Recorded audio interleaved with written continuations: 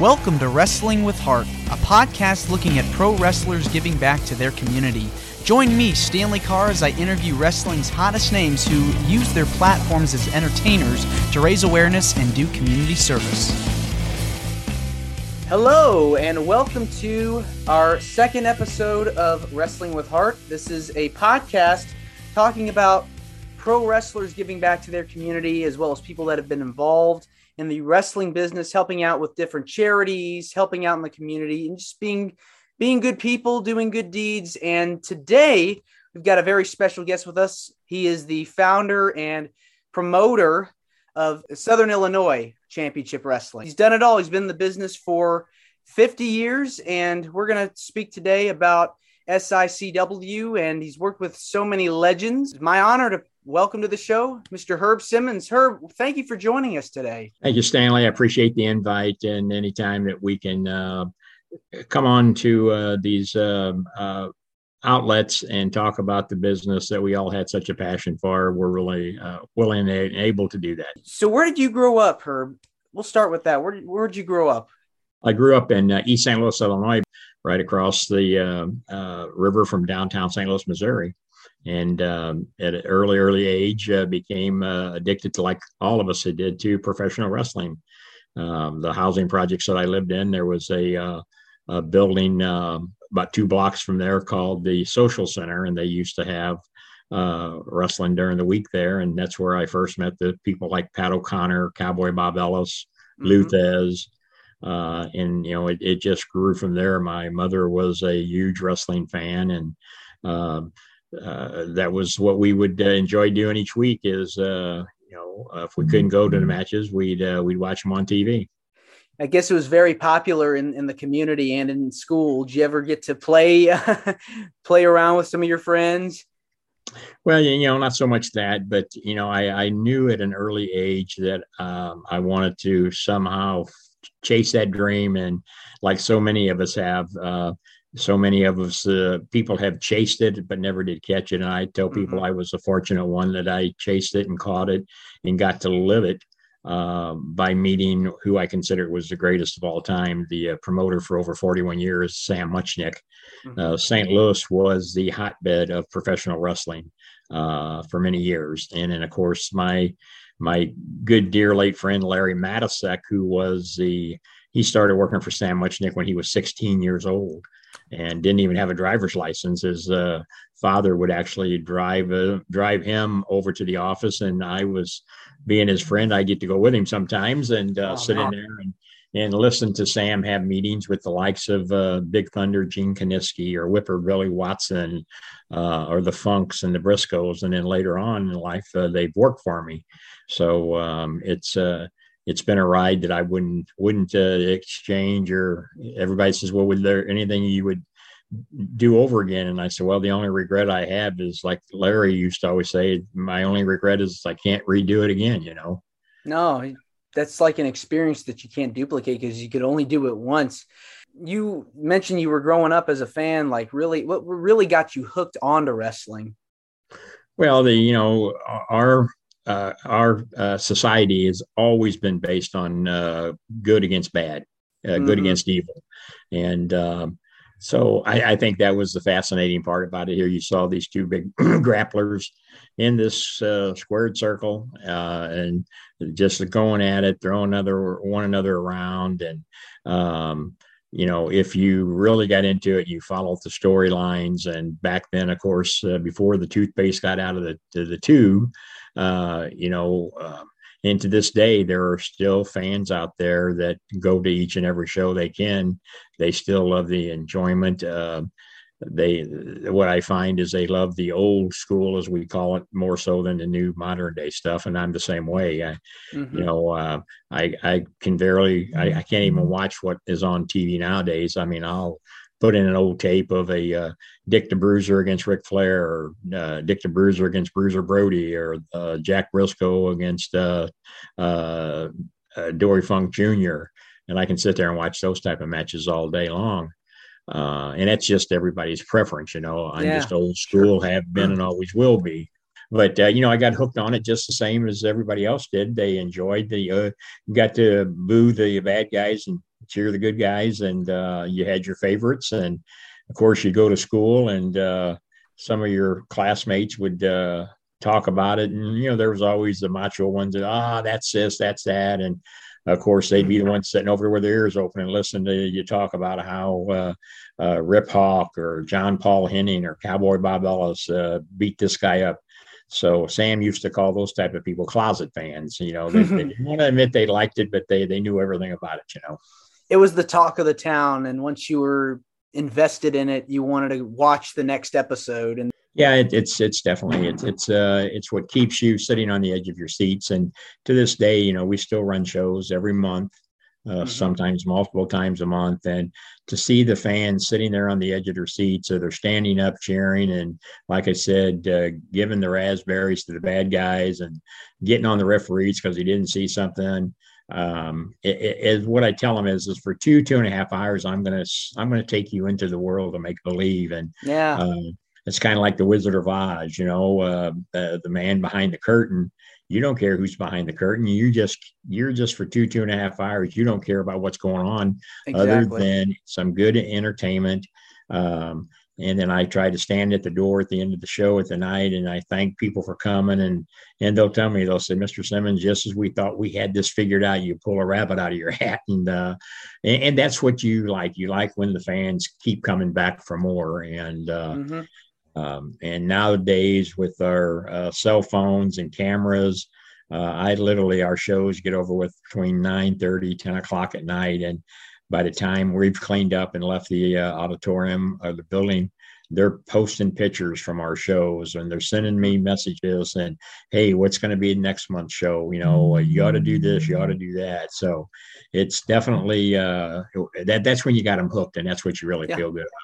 It's that suspense of disbelief, like you mentioned with magic. The magician's pulling the rabbit out of the hat, and he's taking his time just to kind of showing people how he did the magic trick. And yet with pro wrestling, it's kind of similar. Exactly. And you take and these fans buy into it, and you make them a part of it. You make them feel like, oh my gosh, we're actually sitting right here at ringside. And then with our TV, we're one of the few independent promotions that do TV just like they did back in the old days. In your opinion, why do you feel St. Louis is such a hotbed for professional wrestling? One person, Sam Muchnick. Sam Muchnick was the president.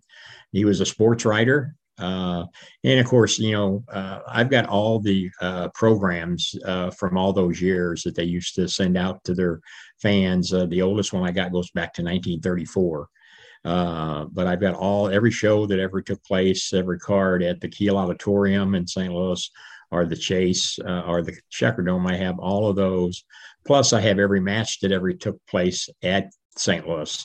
If you want to know how many matches Dick the Bruiser had, or Bruiser Brody, or Ric Flair, I can tell you how many, who he took on, who won, what the attendance was at the Kiel Auditorium. Wow.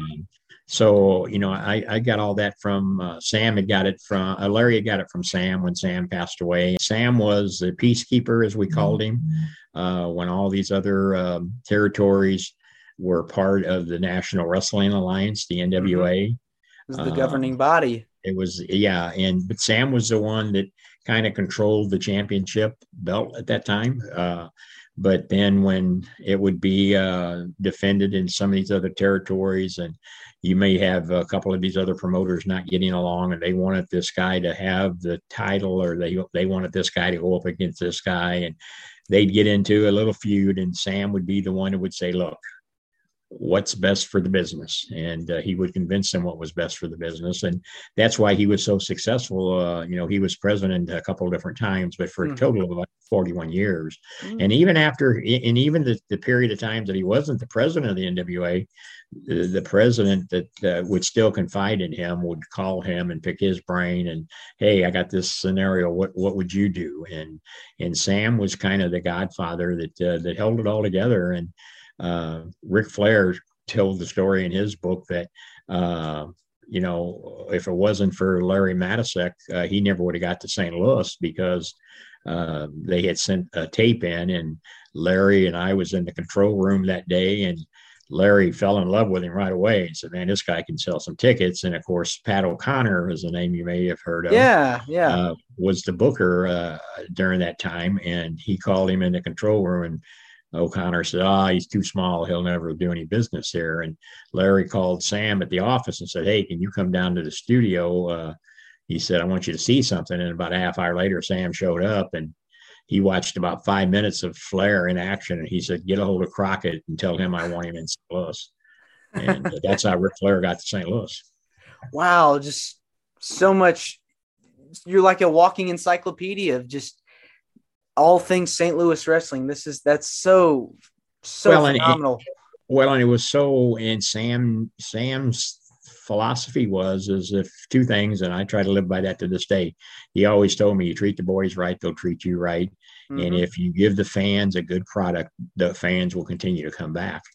And so February of next year will be my 50th year that I've lived by those two things that he told me. And of course, I had the great pleasure, because of Sam and more so Larry Matisek, like I said, who started for him when he was 16 years old. And he'd done everything from sweeping the floor at the office to writing some of the programs to calling in the results to the local radio stations after a big match when the Kiel Auditorium would sell out at 12,800 people. Mm-hmm. So he worked his way up. And then, of course, when Sam retired, he started his own promotion for, just about a year before Vince McMahon in '83 come in and bought the TV out from underneath him. Yeah. And of course, during that whole time, him and I was running these independent shows with guys like Bruiser Brody, Dick Murdoch, Crusher Blackwell, Greg Valentine. We had our own little thing on the side going. And yeah. And that's what I keep doing to this day. You talk about giving back, and that's what we've done for all these years is we work with nonprofit organizations, to be it the fire departments, police departments, 501c3 organizations that try to raise funds. Last year, we raised $40,000 in one show for a fire chief who was diagnosed with throat cancer. We've got one fire department over 8 years. We raised over $40,000 for. And those are repeat customers that come back.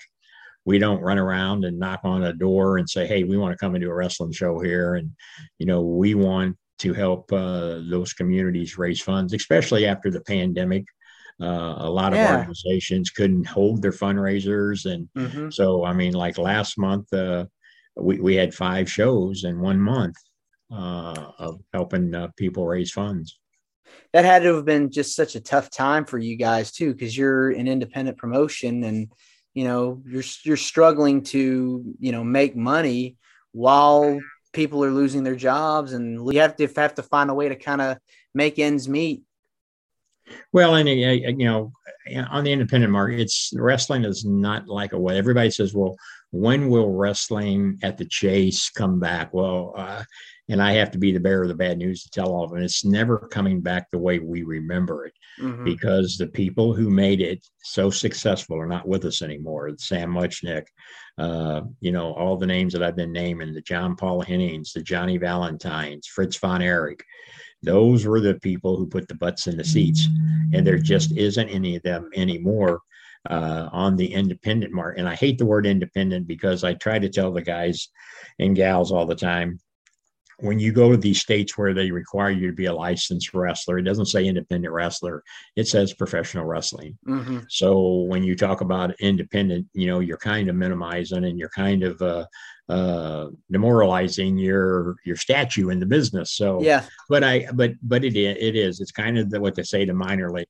My guys are by far not the minor league. I got guys in my locker room been with me 20 plus years. Guys who were trained by Harley Race, if you've heard that name. Yes, before. Yes, very familiar with them. King of the Ring. One of the greatest of all times. So I've got guys that were trained by him, and they do a good honor to him when they're in the ring. Just a couple of weeks ago, one of those guys were in a steel cage match against the Faces of Fear, Haku and Barbarian. A great match. A year or two ago, one of those guys took on Tommy Dreamer. so, Oh, wow. I've had the fortune of being able to bring in those legends. I mean, we just had a show, like I said, with the Faces of Fear. Yep. Last month, we had Jerry Lawler, Jimmy Hart, Sergeant Slaughter. Cowboy Bob Orton Jr. runs my Mm-hmm. training academy for me. Yeah. Yeah. Um, I was part of giving Randy Orton his first match Whoa. back Wow. about 22 years ago. That's So, crazy. That's yeah. so So, cool. yeah, I kid Bob Orton. I say, hey, tell Randy to send me a check, So, but no, Randy's a great guy. I remember Yes. when he first started training, and then of course he had his match with us in St. Louis, and then he went down to OVW and Mm-hmm. furthered his The rest is history. wrestling there. Yeah, yeah. So but Bob runs my Ace Academy on Tuesdays and Thursday nights, and is doing real good of training some of the new talent coming up. And that's what we need, because got to make room for the future. I know you mentioned earlier about some of the fundraisers that you guys have done. Tell me a little bit about, like, give me a few names of some of the people that you've worked with, as far as like giving money and The helping out. As far as the fundraisers, Missouri Athletic Club, we've been there twice, 2 years in a row now for them. The first year we had Ric Flair booked there for him. He had to cancel. We ended up getting Ted DiBiase in about a 48-hour notice to come in and stand in. Yeah. But they're an organization that does a lot of scholarships for the people and for the youth.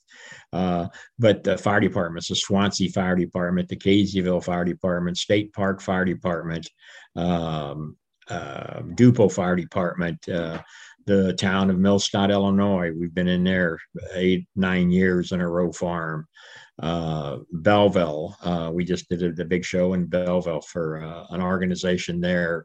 And like I said, the fire chief, we raised $40,000 for in one night show for him. But again, we advertise, if you're an organization that is looking to raise funds, the thing that I think sets us apart too is we'll come in and sit down with you. And after we review what your needs are, we're going to tell you. We're not going to, because if we don't help you succeed in making money, you're not going to want us to come back. Right. And so, but I can tell pretty quickly if you've got an organization that is full of vim and vigor that are going to take the bull by the horn and go out there and help promote it, help push the tickets. I'm working on one now. They're wanting people like Sergeant Slaughter, Jerry Lawler, JBL, people like that. And it's a big organization. It's doing that. So if that comes off, that'd be a big one. But again, when you're talking about helping some of these organizations raise anywhere from $10, $20, $30, $40,000, it makes you feel good when you know that money's going for a good cause. It's just so, amazing to see that, you've got all this passion for professional wrestling. And why do you feel passionate about what you do? I loved it. It's I can sit and talk with the best of them about it because I've lived it. I get accused from some of the opposition that I want to control everything. No, I don't want to control anything. I want you as a promotion to do your thing. I have my opinion if you're doing it the right way or the wrong way. If you don't want to hear my opinion, don't pick up the phone and call me and say, hey, what should I do? Because if I'm going to take the time and the air, because I'm an old man, I tell some of these younger guys, I'll give you all the knowledge that I can give you. Then it's up to you to take and decide if it works for you like it's worked for me. And I've got a couple of good friends that are promoters, Scotty Z, who runs New Breed Wrestling down in southern Missouri, in the Eldon, Missouri area, where Harley Race basically made his home. Another guy, Pat, we call him the Searcher, runs ACW. Those guys have what it takes to want to even do better than what they're doing now. And they'll call me, and especially Scott will say, I got this show I'm doing. I'd like to try to get to this point. Any suggestions? And by gosh, I'll throw in my two, and I'll always say, no, you don't have to do it, but this is what I would do. And he'll do it. And then he'll call me and say, boy, Herbie was right. It worked. The fans loved it. But then there are more of the other type of promotions that, because they watch Monday night, Tuesday night, Wednesday night, Thursday night, and Friday night on TV, they think they know it all, which is fine if that's what they want.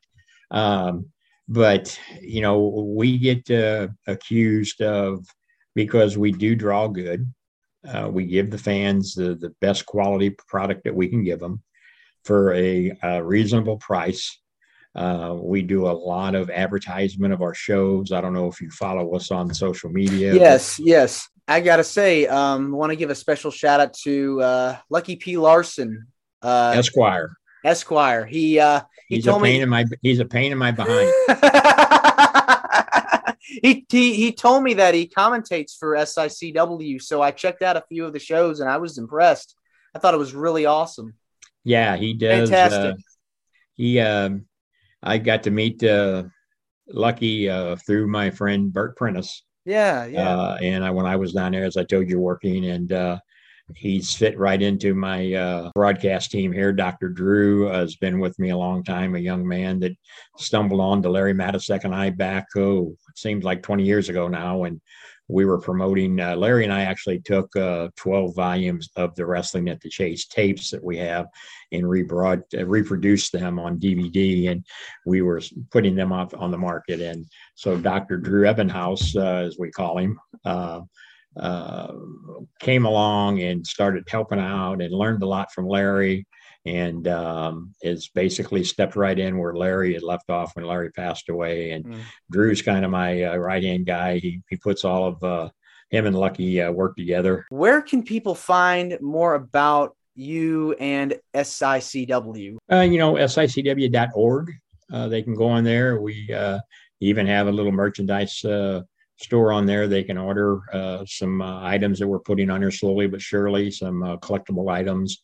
But I'm the easiest guy to find on social media under Herb Simmons, or they can go on YouTube, SICW Explosion. We're have our own Roku channel that they can catch us on. Well, Herb, we can talk so much about wrestling and the tradition and history of the St. Louis territory, but I just want to say thank you very much for coming on and doing this with me. It means a lot, and I would love to have you on again sometime. Or anytime you need some time, Phil, just call me. Like I said, we can talk about anything. If I can ever help you with getting anybody on, just reach out to me. If you got something you need to fill, they'll be more than glad to do it. Awesome. I appreciate it. Thank you very much. This is Wrestling with Heart. I hope you found this podcast to be informative and entertaining. If you did, please hit the subscribe button and look out for the next edition.